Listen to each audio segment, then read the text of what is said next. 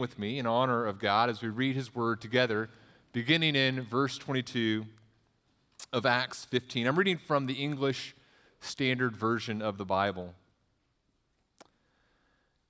James has just finished his recommendation to the church, and verse 22 continues the story. Then it seemed good to the apostles and the elders with the whole church to choose men from among them and send them to Antioch with Paul and Barnabas. They sent Judas, called Barsabbas, and Silas, leading men among the brothers, with the following letter. The brothers, both the apostles and the elders, to the brothers who are of the Gentiles in Antioch and Syria and Cilicia, greetings. Since we have heard that some persons have gone out from us and troubled you with words, unsettling your minds, although we gave them no instructions, it has seemed good to us, having come to one accord, to choose men and send them to you with our beloved Barnabas and Paul, men who have risked their lives for the sake of our Lord Jesus Christ. We have therefore sent Judas and Silas, who themselves will tell you the same things by word of mouth. For it has seemed good to the Holy Spirit and to us to lay on you no greater burden than these requirements: that you abstain from what has been sacrificed to idols, and from blood, and from what has been strangled, and from sexual immorality. If you keep yourselves from these, you will do well. Farewell. Verse 30. So when they were sent off, they went down to Antioch, and having gathered the congregation together, they delivered the letter. And when they had read it, they rejoiced because of its encouragement. And Judas and Silas, who were themselves prophets, encouraged and strengthened the brothers with many words. And after they had spent some time, they were sent off in peace by the brothers to those who had sent them. But Paul and Barnabas remained in Antioch, teaching and preaching the word of the Lord with many others also. You may be seated. May God encourage and strengthen us through his word this morning. Let's pray. Heavenly Father, we are grateful for the opportunity to be together this morning. We recognize that our presence here is a sign of your kindness and grace toward us. We rejoice in being able to worship you, and we pray that as we look at your word together, you would open our hearts, open our minds, help us to understand these truths, and most importantly, help us to love you more as a result, to be drawn close to you. We pray for those who have suffered loss this past week. We think of just the pain that some in our church are going through. We ask for your special kindness on them, strengthen them, sustain them with the love that you have for them that surpasses even our own love for them. We pray for those who are in positions of leadership. As Britt prayed, we pray that you would continue to strengthen our leaders, that you would help them to love you, to rejoice that we are in submission to them, and that they would see in us those who love them and desire the best for them. Lord, help them to walk in obedience to you, and when they stray from what you would desire a person in authority to do, we pray that you would allow us to be voices that exhort and encourage them to right behavior, and help us to do so in a loving way, but in a strong way, trusting in you. We pray for our hearts that are tempted toward legalism. As we think about this text here, we pray that you would reveal within our hearts the desire, the pull toward legalism, and help us to turn away from legalism and turn to faith and trust in your Son, Jesus. We pray this in his name. Amen. In his book, The Prodigal God, Tim Keller does a great job of kind of laying out the story that we call the parable of the prodigal son. And you remember the story of the prodigal son. There's a father who has two sons, an older son and a younger son. And the younger son tells his father, look, I want my inheritance now. In other words, I wish you were dead. Go ahead and give me your money now, the things I would have obtained whenever you died. And so the father gives this younger brother his inheritance. And what does the younger son do? The younger son leaves the father and goes and lives this lawless life. And Tim Keller, as he talks about this parable, he does a masterful job of saying, look, there are actually in this parable two sons who are separated from the Father. And there are two ways that we can be separated from our Heavenly Father that are represented in this story. One way is through lawlessness, and the younger son represents lawlessness. He leaves the presence of the Father physically, and he goes away from the Father, and he lives this sinful lifestyle, a lifestyle of debauchery and immorality and just hedonism. He is separated from the Father. He no longer wants to be underneath the roof of the Father. He has no desire for relationship with the Father. He represents being separated from our Heavenly Father through lawlessness. But there's another brother in the story, and this other brother is also separated from the Father relationally. He physically stays with the Father, but he represents separation from our Heavenly Father through legalism. He's with the Father, but he also desires a separation from the Father. He's resentful to the Father. He also is separated relationally from the Father. And Tim Keller does a great job of showing us that sadly, at the end of the story, the prodigal son, there is still a son who is separated from the Father relationally. Here's what Tim Keller writes. He says, the hearts of the two brothers were the same. Both sons resented their father's authority and sought ways of getting out from under it. Both were alienated from the Father's heart. Both were lost sons. Do you realize then, Keller writes, what Jesus is teaching? Neither son loved the Father for himself. Legalism, represented by that older brother, is not just trying to earn God's favor by our works. Legalism is also about being separated from the Father because of our works, by our works. In other words, the heart of the legalist doesn't believe the things we've sung this morning about God and His mercy and His love for us. The legalist doesn't really believe those things, and the legalist shows that they don't believe those things by their works. They don't believe in God's goodness and His grace and His kindness, and because they don't believe those things, they work. That's the heart that motivates the work of the legalist. This is behind the situation in Acts 15, and I told Whitney this morning, I said, I'm always nervous to talk publicly. I get nervous on Sunday mornings, but honestly, I'm excited in a unique way this morning about this passage. This may be some of the most important truths from God's Word some of you have heard to this point in your Christian life, because legalism permeates the evangelical landscape. See, here in Acts 15, think about what's happened. There's been a threat to the church. So the church is in Antioch. Some people from Jerusalem come to Antioch, and they're proclaiming legalism. There's this threat to the church, and there's this council then in Jerusalem that says, okay, how do we respond to this threat of legalism? And if you and I were writing this letter that is condemning legalism, what might we say? Sometimes we think of legalism as like the opposite end of the spectrum from lawlessness. So you have lawlessness over here and legalism over here. And elsewhere, Tim Keller writes this. He says, sometimes we think the answer of lawlessness is legalism. You're over here on the spectrum, let's go over here. So you encounter someone who's just living this lawless life. You say, you know what you need? You need a little more law in your life, right? You need a little more law and legalism in your life. And we encounter a person who's legalistic, and we say, you know what? You need to lighten up a little bit. Stop taking God's commandments so seriously. Enjoy a little bit of lawlessness. That's how we think in our flesh. And so if we were writing the letter from the church in Jerusalem to the believers in Antioch, they're struggling with legalism, what might we be tempted to say? Hey, lighten up. Enjoy a little bit of lawlessness in your life, okay? You don't have to get circumcised. Just live it up. But that's not the answer beloved.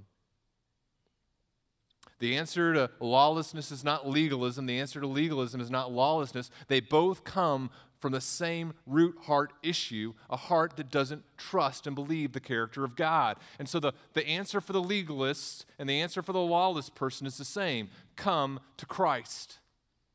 Believe that He's good. Believe in His mercy. Believe in His kindness toward you, and come to Him in faith.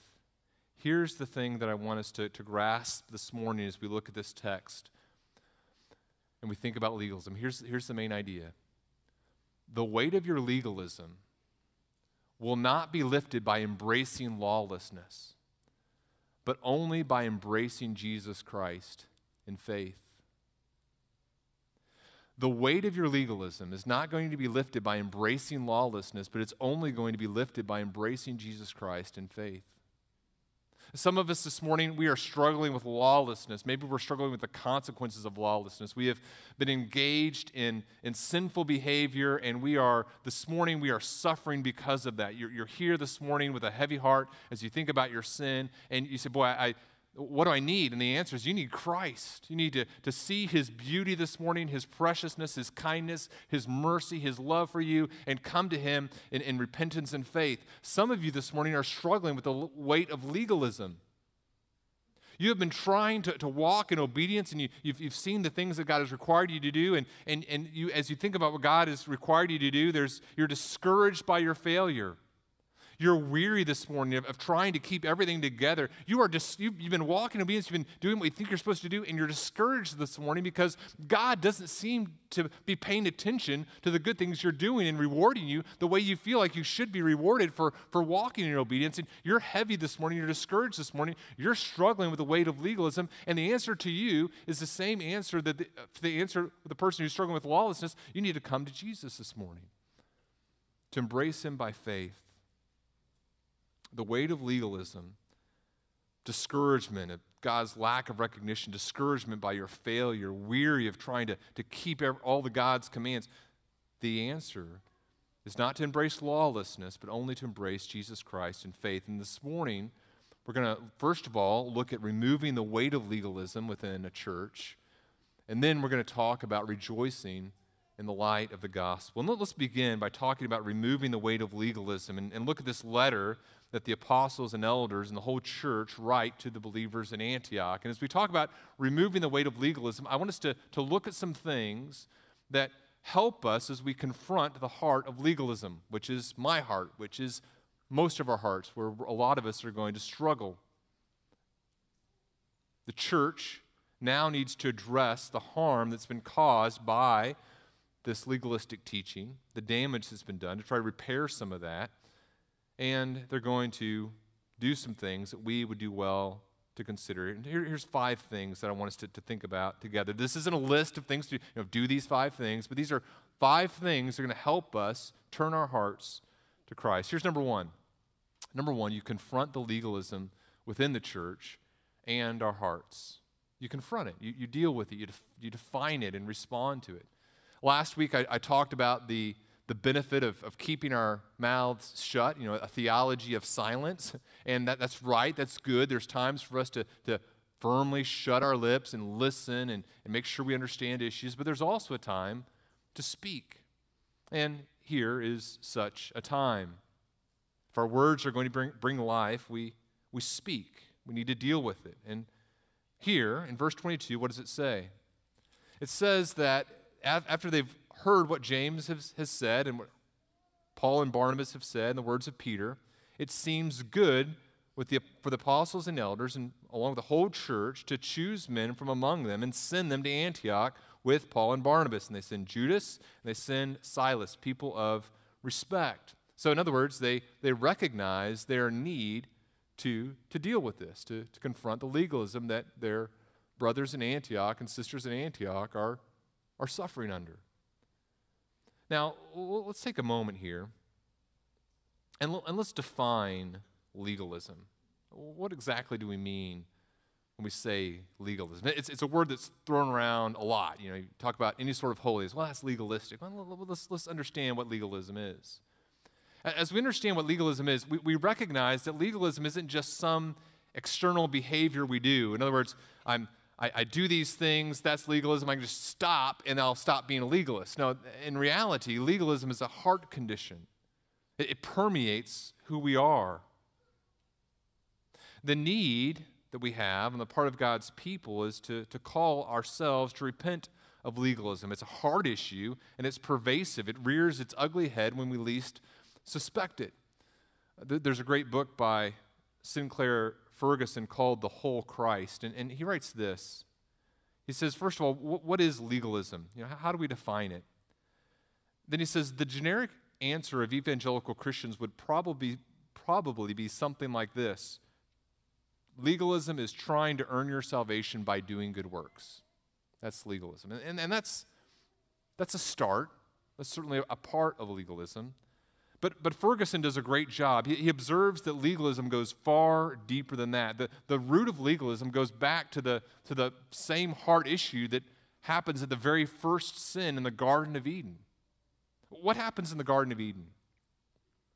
God's created this perfect place for Adam and Eve to live and to work and to serve and to love him. And then he gives them a command. Now, what is the command that God gives Adam and Eve? And how you answer that question may reveal your own understanding of, or own lack of understanding of God and his character. Sometimes when we think, well, the first command that God gives Adam and Eve is don't do something, right? Well, actually, the command that he gives them is, look, here's the garden, eat of any tree that you desire. And then the second part of the command is accept this one tree. The second command, don't eat of the tree of the knowledge of good and evil, is second after this command to enjoy the garden, to eat of every tree of the garden. The serpent clouds the thinking of the woman. She begins to see the commands of God as burdensome because she begins to doubt his character. Here's what Ferguson writes. He imagines God saying this to Adam and Eve. God says, I am giving you everything in the garden. Go and enjoy. I've given you all of this because I love you. I want you to grow and develop in your understanding and your love for me. So this is the plan. There's a tree here. The tree of the knowledge of good and evil. Don't eat its fruit. They're asking why. I want you to grow in trusting and loving me just for myself because I am who I am. And you can only really do that if you're willing to obey me because you want to show me that you trust and love me. Now, that's why I put that tree there. I so want you to be blessed that I'm commanding you to eat and enjoy the fruit of all of these trees. That's a command. Do it. Enjoy. But I have another command. Don't eat of this tree. I'm not asking you to do that because the tree's ugly. Actually, it's very attractive. I don't make ugly ever. But it's simple. Trust me, obey me, and love me because of who I am and because you are enjoying what I have given to you. Trust me, obey me, and you will grow. But what happens? Eve doubts the character of God. And so she suspects his motives in giving her that command. And so she disobeys.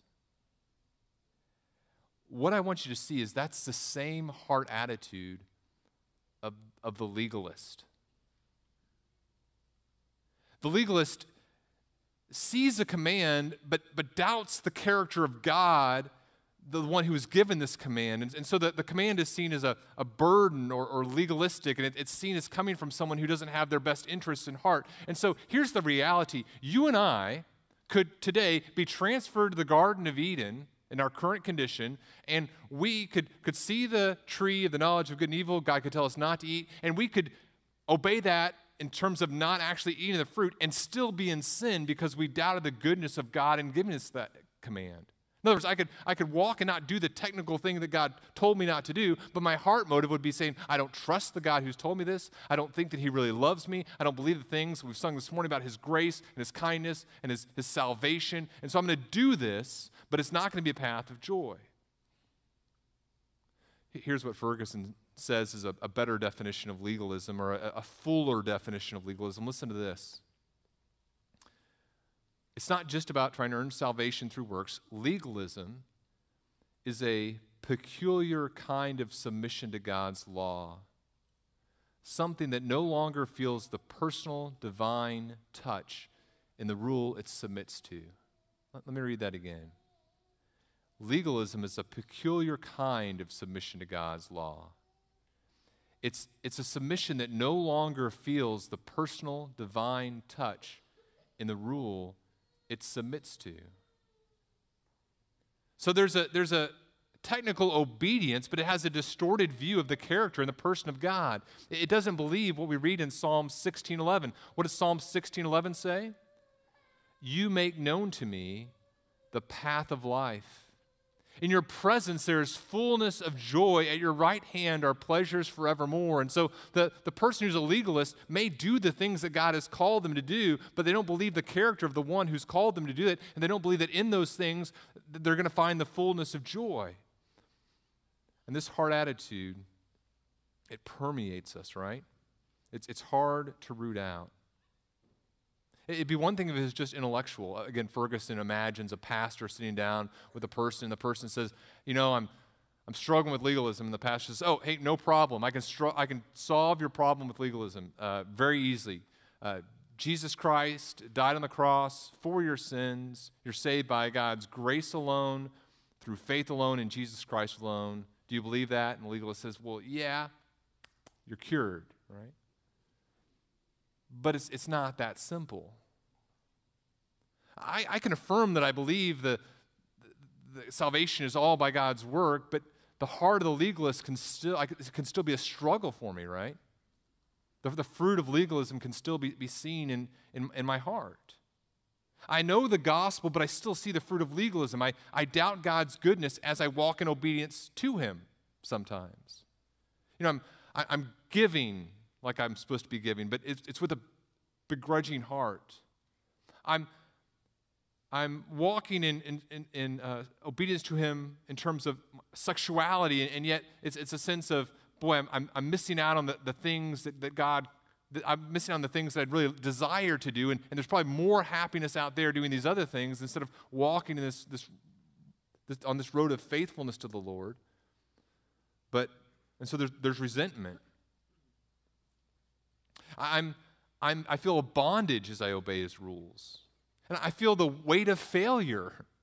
I don't believe in the goodness of God in terms of his forgiveness that he offers. I feel this weight of failure as I think about how I've walked in disobedience. I'm discouraged. And ironically, kind of in a weird way, even as I am sometimes discouraged by my sin, the fruit of legalism shows itself as I feel a sense of superiority toward other people. Yeah, I fail, but at least I don't fail like that person who does those things. There's pride. There's a coldness as I think about my relationship with the Lord. I'm cold as I think about him because I don't really believe that he truly loves me. I believe that he's contractually obligated because of John 3:16. But in my heart of heart, I think, God probably wishes he hadn't put that in there, right? That's the heart of the legalist. I think about God and I think of him as very cold and distant. Maybe someday he'll like me in heaven, but right now, probably not. How do we help? We confront that attitude. We look at that heart attitude in the church and ourselves, and we continually confront it. Number two, what do? We affirm the gospel. We affirm the gospel. There's a beautiful thing, and if you read too quickly, maybe you miss it. Beautiful thing here in verse 23. The letter begins this way. The brothers, then it defines who the brothers are who are writing the letter, both the apostles and the elders. And then what does it say next? To the brothers. What kind of brothers? brothers who are of the Gentiles. If you read that too quick, you may miss the beauty of that. What's the beauty? The beauty is that the issue's been resolved. Barnabas, Paul, Peter's position has been thoroughly vindicated. The Gentiles are in. From the brothers to the brothers. There is nothing else you need to do in order for us to be brothers and sisters in the Lord Jesus Christ. You're in. The issue is settled. What Paul had written just very briefly to the Galatians in Galatians chapter 3, verse 28 is true. There's neither Jew nor Greek, there's neither slave nor free, there's no male and female, for you are all one in Christ Jesus. And if you're a Christ, then you are Abraham's offspring, heirs according to the promise. And when we confront those who are struggling with legalism, what do we need to do? We need to continually to point them to simple gospel truths. Look, let me tell you about God's character. Let me tell you about God's grace. Let me tell you about God's sacrificial provision of a sacrifice in his Son, Jesus Christ. You are coming to someone not on the basis of a contract, but you're coming to a person who desires to be in relationship with you. We, as we encounter legalism in the church and within our own hearts, continually need to affirm the gospel. God loves you. You are a sinner who's been separated from him, but because of your sin, but God has done everything necessary to reconcile you to himself through the work of his Son, Jesus Christ. Believe that. Come to him in faith. There is nothing else that is required of you to be found right before God but the work of Jesus Christ already completed on your behalf. Affirm that, affirm that, affirm that. I may have mentioned the book Gentle and Lowly before. I passed out a couple hundred copies of it. But this is why I think the book resonates so deeply with me as a recovering legalist. The book continually calls us to confront our wrong thoughts about who God is and to think about him biblically. And there's a chapter that deals specifically with our legalistic tendencies. And it talks about how we go through the day. And oftentimes as we go through the day, we should be having trust that God loves us and nothing can touch us in him. But we fail to do that. But here's what Ortlund writes in the book. He says, what does the gospel say? It puts the following words in each of our mouths. The Son of God loved me and gave himself for me. Ortlund continues, his heart for me could not sit still in heaven. Our sins darken our feelings of his gracious heart, but his heart cannot be diminished for his own people due to their sins any more than the sun's existence can be threatened due to the passing of a few wispy clouds or even an extended thunderstorm. The sun is shining. It cannot stop. Clouds, no clouds. Sin, no sin. The tender heart of the Son of God is shining on me. This is an unflappable affection. And the sweep of New Testament teaching is that it is the sun of Christ's heart, not the clouds of my sin, that now define me. Affirm the gospel. Number 3, acknowledge the misery legalism brings. This is another beautiful verse here in verse 24. It's a beautiful description, a sad description, yet beautiful in the sense of its truthfulness of what legalism does. Look what they write in verse 24. We have heard that some persons have gone out from us. And so first of all, this is kind of important, I think, that the church acknowledges, look, there are some who are from our assembly who have come from us. There's a recognition that this teaching has been distorted, and there's not a, sometimes as we in the church encounter legalism or encountering legalism within our own body, sometimes we want to distance ourselves from it and say, okay, we have no part of that, and there's a sense where that's right to do, but there's also a sense to acknowledge, look, something perhaps in our structure, in our attitudes have cultivated this. We want to be careful to acknowledge this reality that it's existed within our church, within our hearts. And so they say they've come out from us. We didn't authorize this, but nevertheless, they came from us. And then look at how they describe legalism. or what the fruit of it. It says they've gone out from us, verse 24, and troubled you with words, unsettling your minds. That word that's translated minds there is the same word we get the word soul from. We talked about this in chapter 14, that this word is used interchangeably, soul, mind, life. He says, we recognize that some people have come to you, and they've used their words, they've used teaching, and this teaching that they've communicated that says you need to be circumcised in order to be saved, it's harmed you. Your soul has been troubled, disturbed, harmed. The soul of every one of God's saints is a precious thing to him. Remember what Jesus says? We read in Matthew 20, verse 28, the Son of Man came not to be served, but to serve, and to what? To give his life, that's the same word there, his soul, his self, for as a ransom for many. You see here the value at which he places our souls. He's willing to come and pay the penalty of our sin with his own life. And so it's wise for a church as it thinks about confronting legalism to say, okay, this is a thing that has harmed the souls of those whom we love. And why does legalism harm the soul? Why is legalism so hard? Why does it trouble the souls of the people in Antioch? Why does it trouble the souls of so many of us, even here at Bethany Community Church? Why? Because it takes us further and further away from Jesus Christ and deeper into ourselves. As I continue to feel the weight of my lack of work, as I continue to feel this burden of God's commands, I'm being drawn further and further away from Jesus, either into lawlessness or legalism. I'm being further and further away from Jesus, and I think about commands and burdensome commands. I get further and further away from the true character of God, and I focus more and more on myself and my failure, the weight of my failure, or my pride in keeping the rules that I am keeping. What does it do? It continues to take me further and further away from Jesus. And the place that is further and further away from Jesus is always a place of pain and troubling to our souls. As we encounter burdened people who are struggling with legalism, we call them to Christ.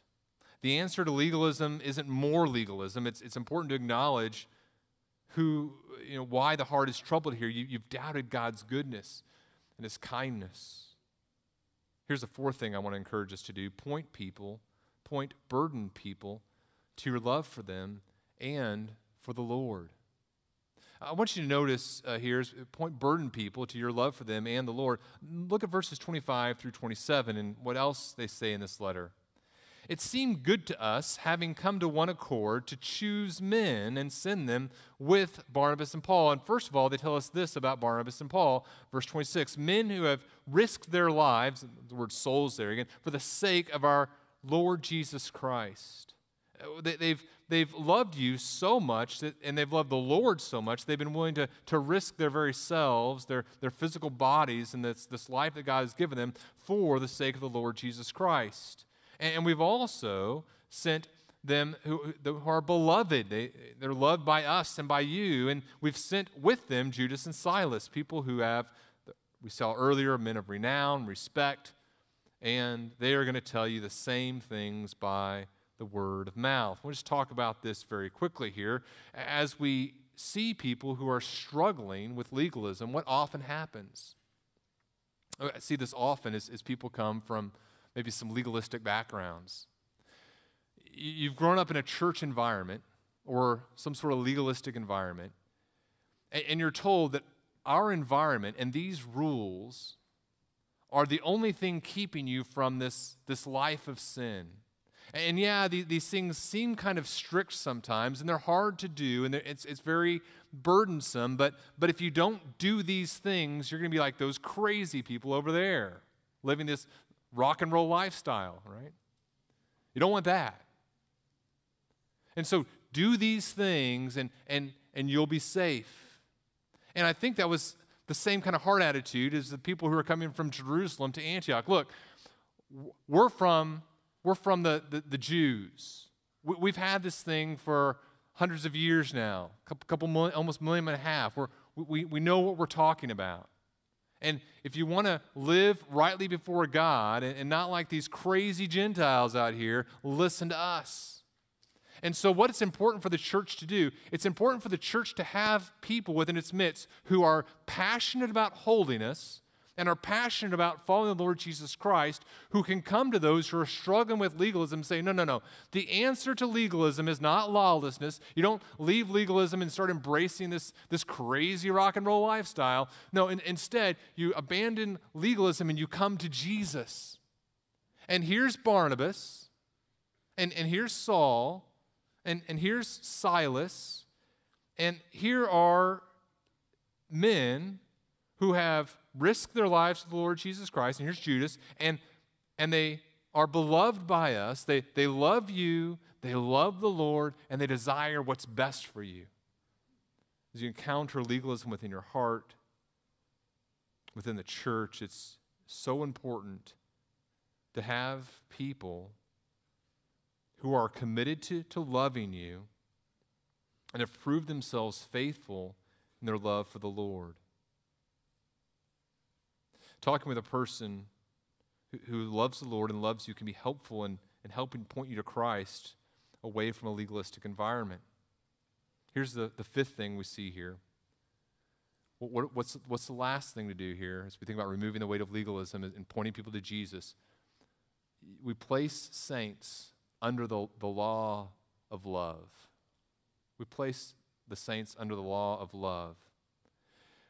We skipped over last week discussing some of the counsel in more detail. It's repeated here, and it's very important as we read these next few verses for us to understand what's taking place. This is not, what James is about, what they're writing here is not about saying, okay, at least keep some of the Mosaic law to be on the safe side. That's not what's taking place. We're not saying let's compromise and just obey part of the Mosaic law. That issue has been settled. The Gentiles are in, full stop. Gentiles are in. They are part of the new covenant through faith in the Lord Jesus Christ. That's not the conversation any longer. But they say this: it seemed good to the Holy Spirit, this is verse 28, and to us to lay on you no greater burdens than these requirements, that you abstain, 4 things here, you abstain from what's been sacrificed to idols, 2, from blood, 3, from what's been strangled, 4, from sexual immorality.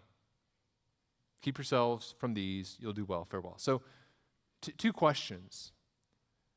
1, why? Why was it good to the Holy Spirit and to the apostles and the assembly here to place any requirements on believers? I mean, why ask them to do anything? Isn't that legalism again?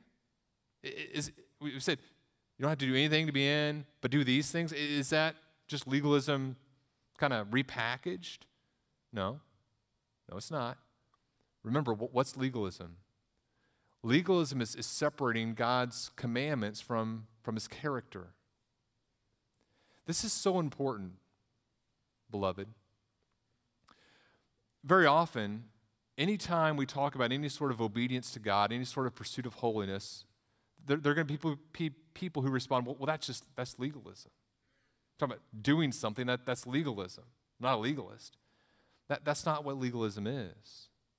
God has called us to obedience.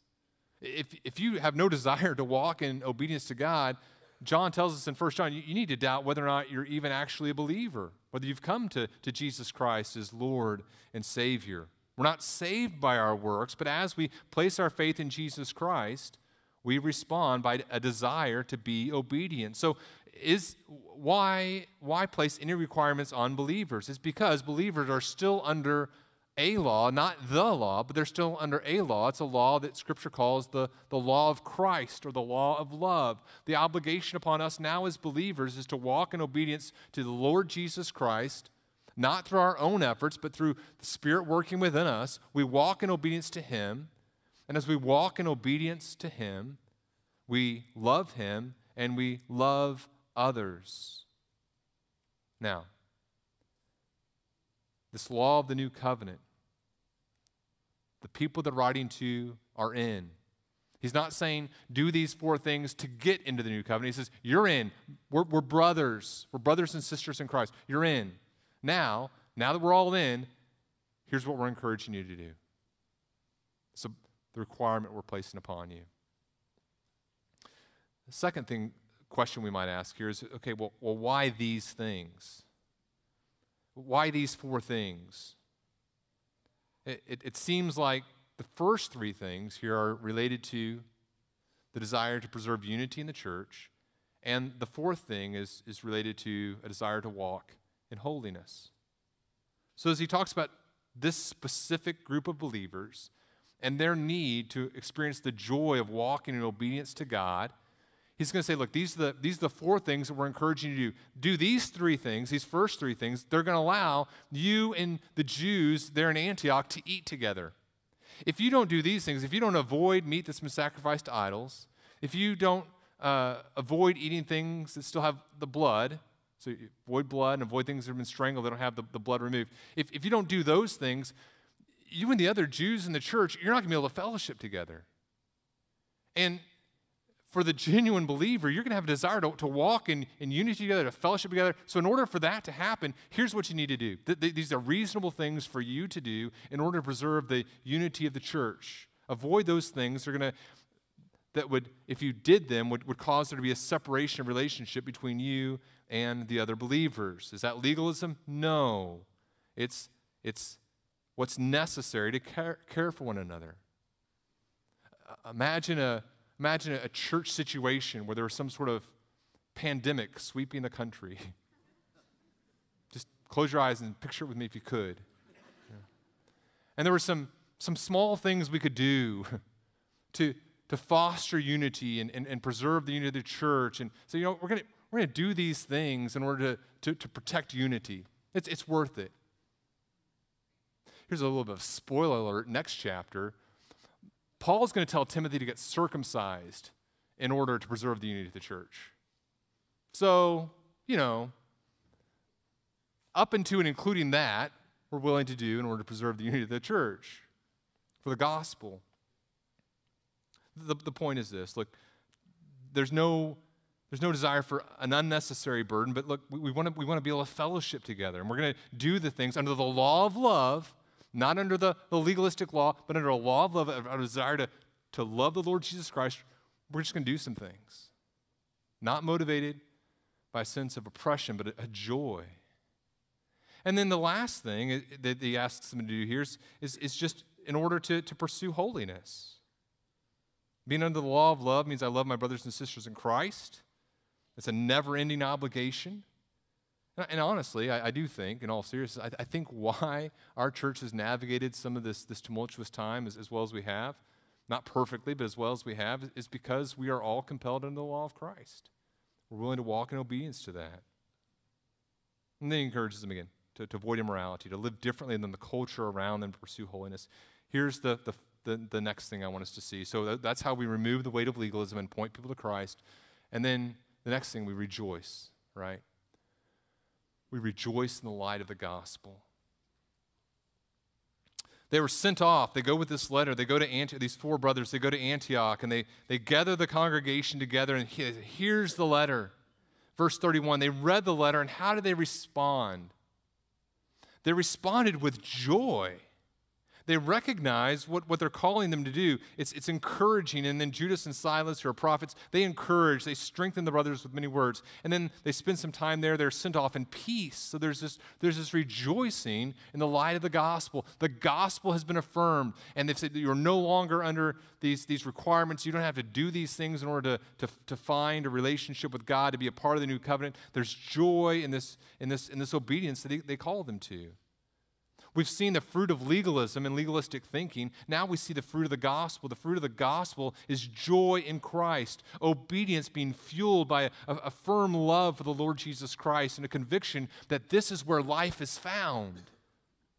And so you better believe that the church here in Antioch does the things that the church in Jerusalem have commanded them to do, but no longer are they troubled in soul. There is joy as they walk in obedience. And that's how we respond to the Lord as well.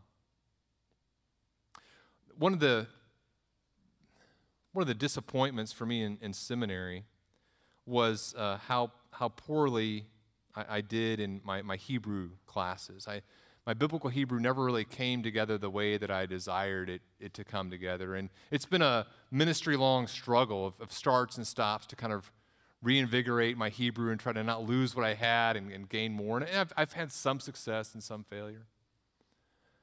A couple of years ago, I bought a textbook, and I was making my way through it, and I was enjoying some of it. And then I came to this section, and the textbook said, look, you need to memorize like these 1 million rules or something like that. You know? And I looked at that, and I thought, nah, I'm not going to do that. I have Logos, computer program. It'll tell me what. No, I still felt convicted. I was like, but it was a burden. It was a weight. It was just this constant feeling of guilt. You're preaching the Pentateuch, and you have struggle reading the original text. I just don't know about this. It was burdensome.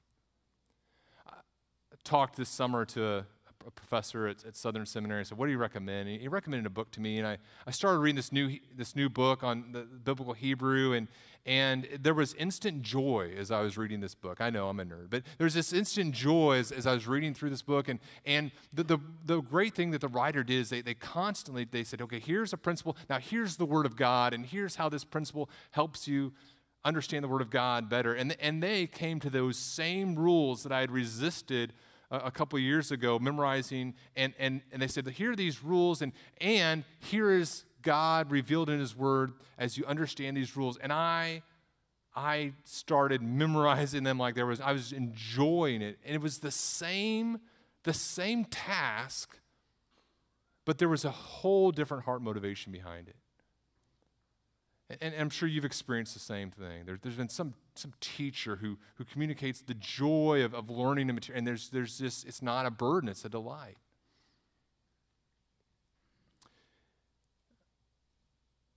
The task is the same, but there's joy in one approach.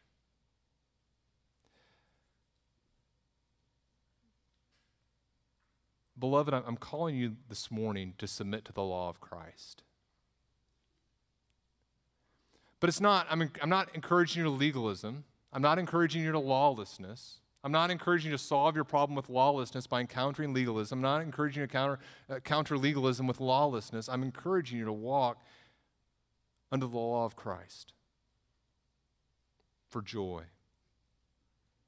I'm doing so because I believe that it's only in the goodness of coming to the one who's calling you to live in obedience to Him that you're going to find joy. I believe that in Him there is joy everlasting, and as you come to Him and experience His goodness, you will rejoice in a way that you cannot any other way. Psalm 40, verse 6, Hebrews tells us this is about the Christ. In sacrifice and offering, you've not delighted.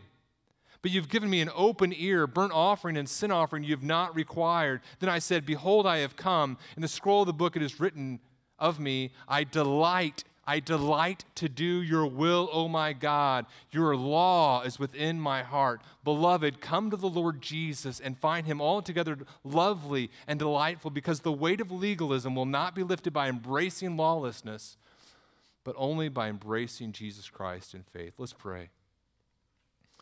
Father, we thank you for your Son, Jesus.